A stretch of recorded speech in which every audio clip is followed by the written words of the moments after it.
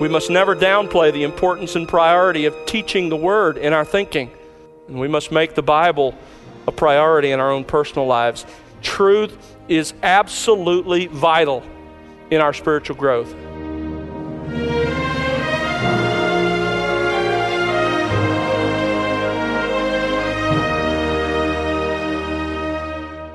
Welcome to The Word Unleashed with Tom Pennington.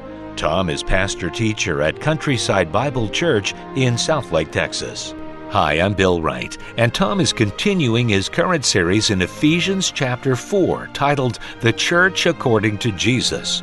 We're in Ephesians chapter 4, verses 14 through 16, examining what the Apostle Paul says is Christ's greatest priority.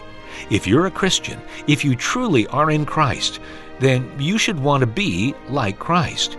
In fact, one of the truest signs that you are genuinely a Christian believer is a heartfelt desire at the core of your being to be like Jesus Christ and to grow spiritually. The question is, how? How does that happen? What are the catalysts that promote and enable spiritual growth toward likeness to Jesus Christ? Well, before we begin today, here's Tom with some opening thoughts. In this series, we have learned that all believers start out as spiritual babies, spiritual infants. You did. But God desires that we grow into spiritual adolescence and ultimately into spiritual maturity. And He has provided all that we need to grow in that way. You know, it's so important for us to understand this is the will of God. This is God's will for you, that you grow up from where you are, that you become a spiritual adult. And in this program today, we're going to examine exactly how that process works, how we grow from spiritual immaturity into spiritual maturity. Thanks, Tom. And friend, open your Bibles now and let's join our teacher with today's message on The Word Unleashed.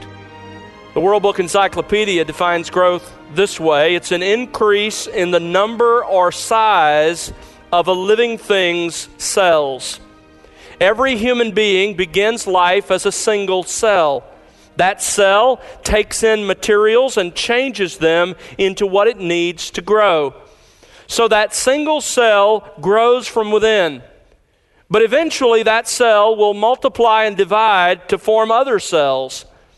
And that process of building, multiplying, and dividing is what we call growth. The encyclopedia goes on to say this: as the cells grow, they also change in character. Some grow into the tissues that form skin, others into muscle tissues. Still others form body organs such as the heart, the lungs, and the liver. It's really an incredible process of what happens in the midst of that growth. The most intensive time of growth in human development doesn't come, as some of us think from watching our teenagers eat, during puberty, but rather the most intensive time of human growth comes during the last 2 months before birth. If we were to sort of rewind back to about 2 months after conception, we would find the baby fully formed, but only about 1.5 inches in length. At 7 months, fast forwarding now to 7 months after conception, the child has grown to about 2 pounds and about 15 inches on average. But from the 7th month through months 8 and 9, in those 2 months, the child will grow on average about 50% taller to reach somewhere between 19 and 21 inches, and in those 2 months will more than triple in weight from the 2 pounds on average at 7 months to the 6 to 8 pounds on average at birth 2 months later. Now, thankfully, we don't continue to grow at that rate, although sometimes we may feel that way.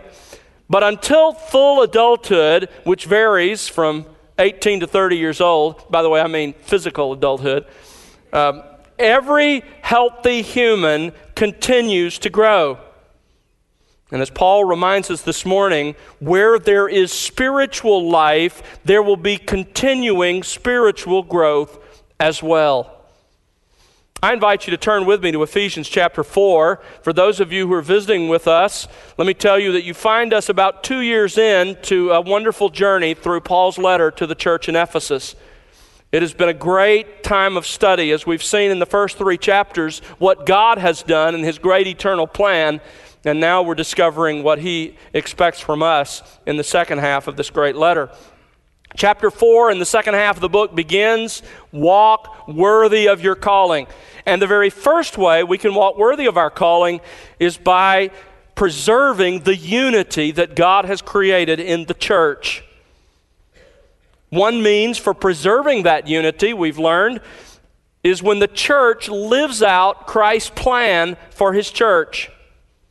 In a brief passage in the middle of chapter 4, Paul actually explains Christ's plan for His church and tells us the ultimate goal for His church. And last week, we began to discover from verses 14 to 16 the practical implications of Christ's plan for His church.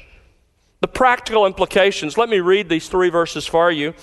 Chapter 4, beginning in verse 14.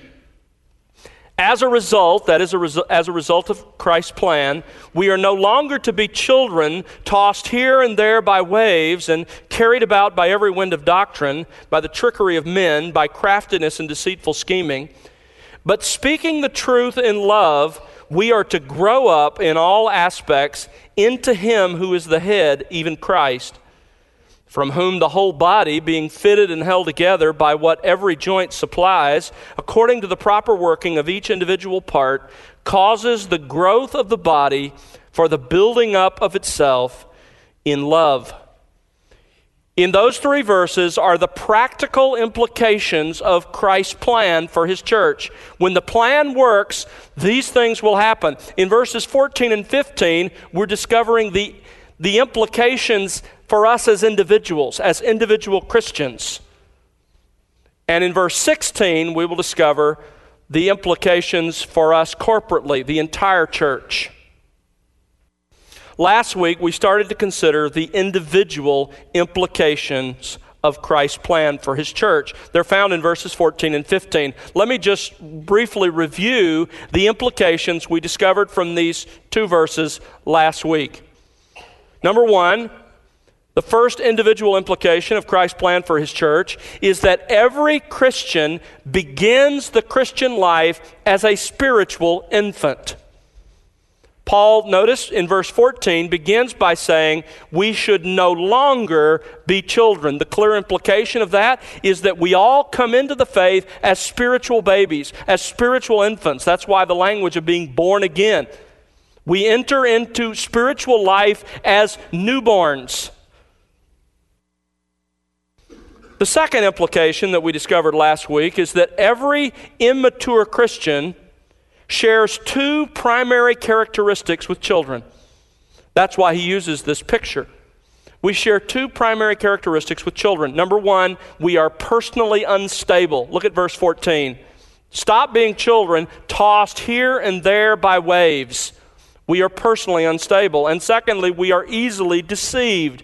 Verse 14 says, and carried about by every wind of doctrine, every new teaching. The third implication of Christ's plan on us as individuals that we saw last week was that Satan works to take advantage of our immaturity. Satan works to take advantage of our immaturity. Look at the rest of verse 14. Where do those winds of teaching come from? By the trickery of men, by craftiness, literally in the schemes of error. Satan is promoting schemes of error, and he does it, as we saw last time, from those who come in from the outside, and as Paul warned, even from within the church, there are false teachers everywhere, and Satan does that in order to take advantage of our immaturity when we are easily swept away by every wind of teaching. There's a fourth implication for us as individuals, and this is new territory that we did not cover last week. But individual implication for each of us based on Christ's plan, here's number 4. We can only grow up spiritually by means of the truth mixed with love. We can only grow up spiritually by means of the truth mixed with love. As I pointed out to you last week, this whole passage, verses 14 to 16, can really be put into the form of a command. Verse 14 genuinely could be saying, stop being children, and verse 15, but grow up. Or verse 14 could say, let us no longer be children, verse 15, but rather let us grow up. That's the idea. The bottom line is, Paul is saying, we were born into the new spiritual life as infants, but we must grow out of that spiritual immaturity. We must grow into the mature man of verse 13, or into moral likeness to Jesus Christ at the very end of verse 13. Grow up. You know, if you're a Christian, if you truly are in Christ, this is true of you. You want to be like Jesus Christ. In fact, I would go so far as to say this. The truest sign that you are genuinely a Christian believer, that you are not merely sort of a social Christian, is that there is within your heart a genuine desire at the core of your being to be like Jesus Christ in your character, in who you are morally.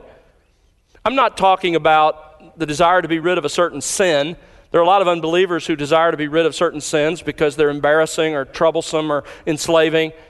I'm talking about a genuine desire at the core of your being to resemble Jesus Christ. That's a test of whether or not we're in Christ. And if you're a genuine Christian, you want that. God's made you to want that. He began with the goal, you remember in Romans 8, He predestined us to what? He predetermined our destiny to be conformed to the image of His Son. And He puts within our hearts that longing and desire to be that. The question is how? How does it happen? What is the catalyst that promotes and enables spiritual growth toward likeness to Jesus Christ? Well, trace the logic of Paul's thought here in this passage. Look back up in verses 11 and 12. His point in verses 11 and 12 is that Christ gave gifted men to the church in order to equip the saints to do the work of service. And He did all of that, verse 14, in order that. Remember that first part of verse 14 can actually literally be translated, in order that we should no longer be children, but should grow up.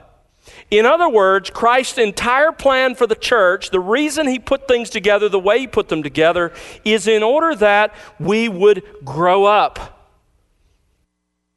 Now, verse 15 begins with a participial phrase. Notice verse 15.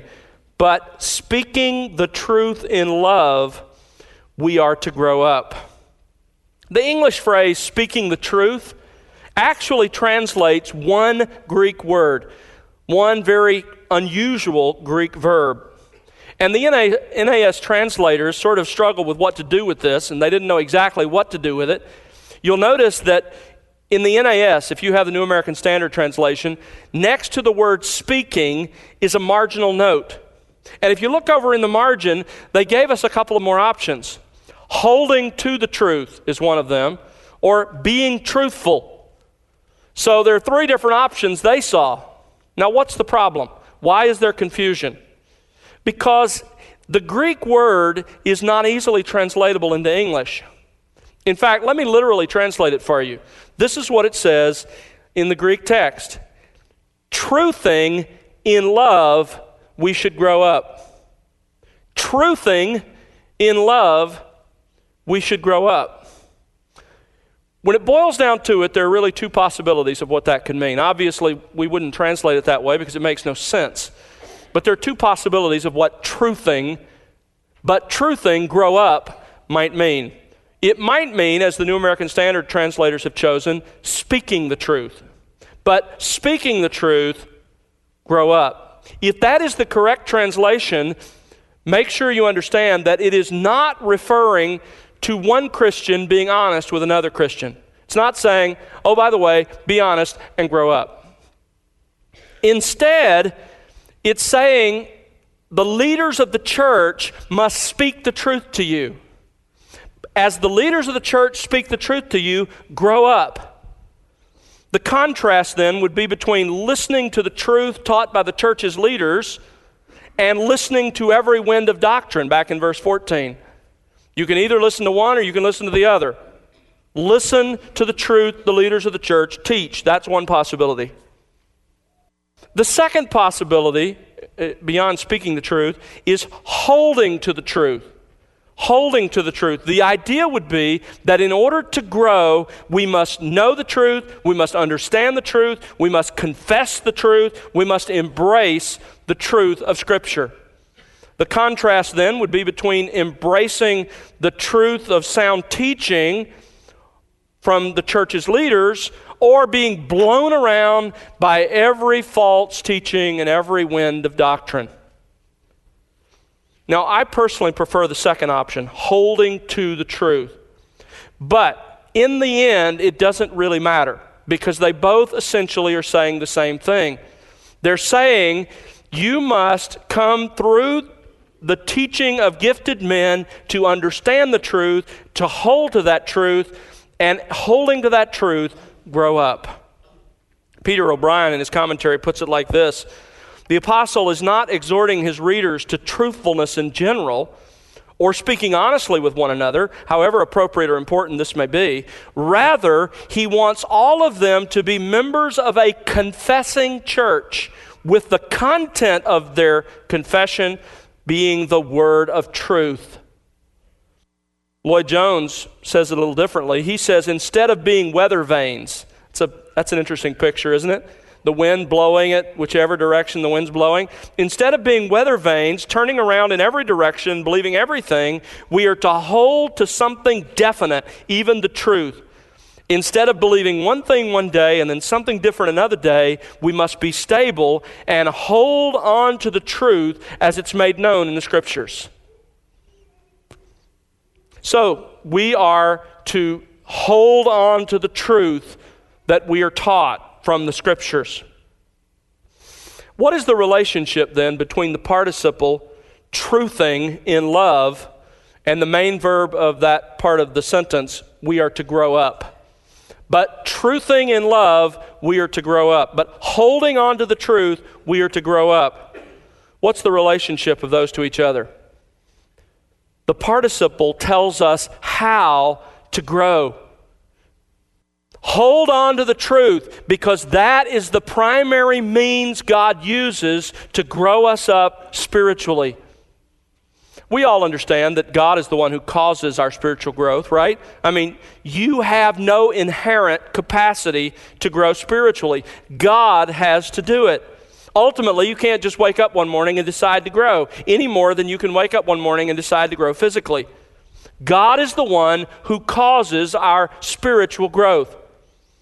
There's so many places in the Scripture where that's made clear. Two of them stand out in my mind. One of them is when Jesus is praying the night before his crucifixion in that high priestly prayer of John 17, a passage we'll come back to several times this morning. He's praying and he says, Father, sanctify them, that is my disciples, by the truth. Your word is truth. Notice what Jesus is doing. He's praying that God would do something to his disciples, that he would make them holy, that he would cause them to grow. The other passage is 1 Corinthians 3. You remember where Paul says, I planted, Apollos watered, but God was causing the growth. So then neither the one who plants nor the one who waters is anything, but God who causes the growth. Folks, God is always the cause behind our spiritual growth. And God could, if he decided, cause us to grow by acting directly on our souls without any involvement from us. We could just be minding our own business, walking along one day, and God decides, boom, it's his turn, he's going to grow. God could do that. He's God. He can do whatever he wants. But that isn't what God has decided to do.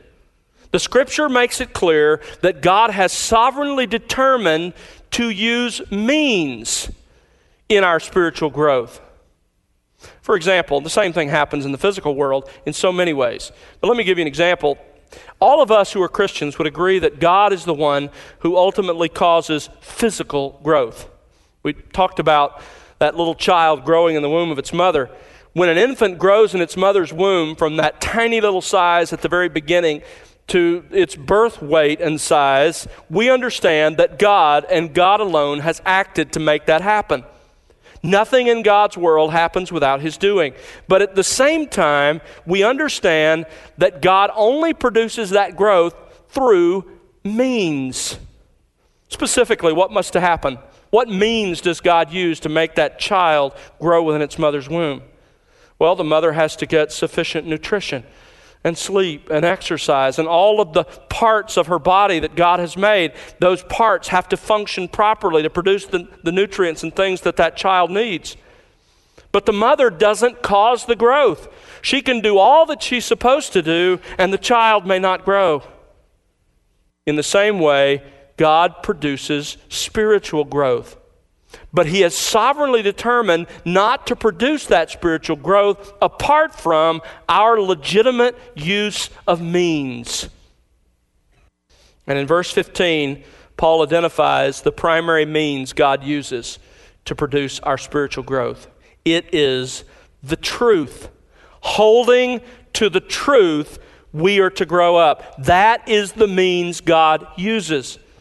Now, that shouldn't be a surprise to us after we've studied this passage, because the importance of truth in our spiritual development has already been hinted at in this passage, hasn't it? I mean, look back in verse 11. Most of the gifted men that Christ gave to His church had to do with the truth. The apostles and prophets revealed the truth, instructed us in the truth. The pastor teachers are primarily about teaching the truth. In verse 12, Christ's plan called for the leaders to equip the people of the church, and the primary tool that the leaders have is teaching the truth. Verse 14, immaturity is connected to not knowing the truth. So God uses the means of truth to produce spiritual growth in us. It's hinted at in all of this passage. In verse 15, he just comes out and says it explicitly. Truth is the means behind spiritual growth. Now, the word means is a key word and very important. Truth is the means of spiritual growth, not the cause of our spiritual growth. God is the cause of our spiritual growth. The truth by itself has no more power to change your heart then light has power to give a blind person the capacity to see. The truth has to be used by the Spirit of God, but it is the means He uses. Now, what is this truth? This transforming truth? You know, I think it's easy for Christians to get captivated by books they read or some radio preacher they hear, some television preacher, and think that there's some secret truth. That's what he must mean. If I can get that secret truth, here's the spiritual secret. Folks, there's no secret. The truth is not some wonderful secret teaching, some key truth that suddenly catapults you to some high new level of spiritual life. What is the truth then that makes us grow? Well, Jesus defines it for us in John 17 in that high priestly prayer. He says, "Sanctify them, Father, by the truth, by means of the truth." And then he says this, "Your word is truth." The truth that makes us grow, the truth that makes us holy, that grows us into the image of Christ, isn't some isolated passage somewhere. It's all of the words of God. It's everything in this book. Sanctify them by means of the truth. Your word is truth. So when I use the word truth, I mean the entire teaching of Scripture, the entirety of the Word of God. I wish I could get inside your head this morning and help you see how important this is. There is no truth you will ever hear that is more important to your spiritual growth and development than this truth. That the Word of God is the means God uses to bring spiritual growth into your life.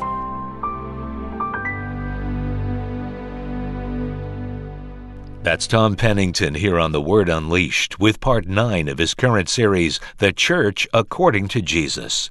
Tom will bring you part 10 on our next broadcast as he once again takes us to God's Word.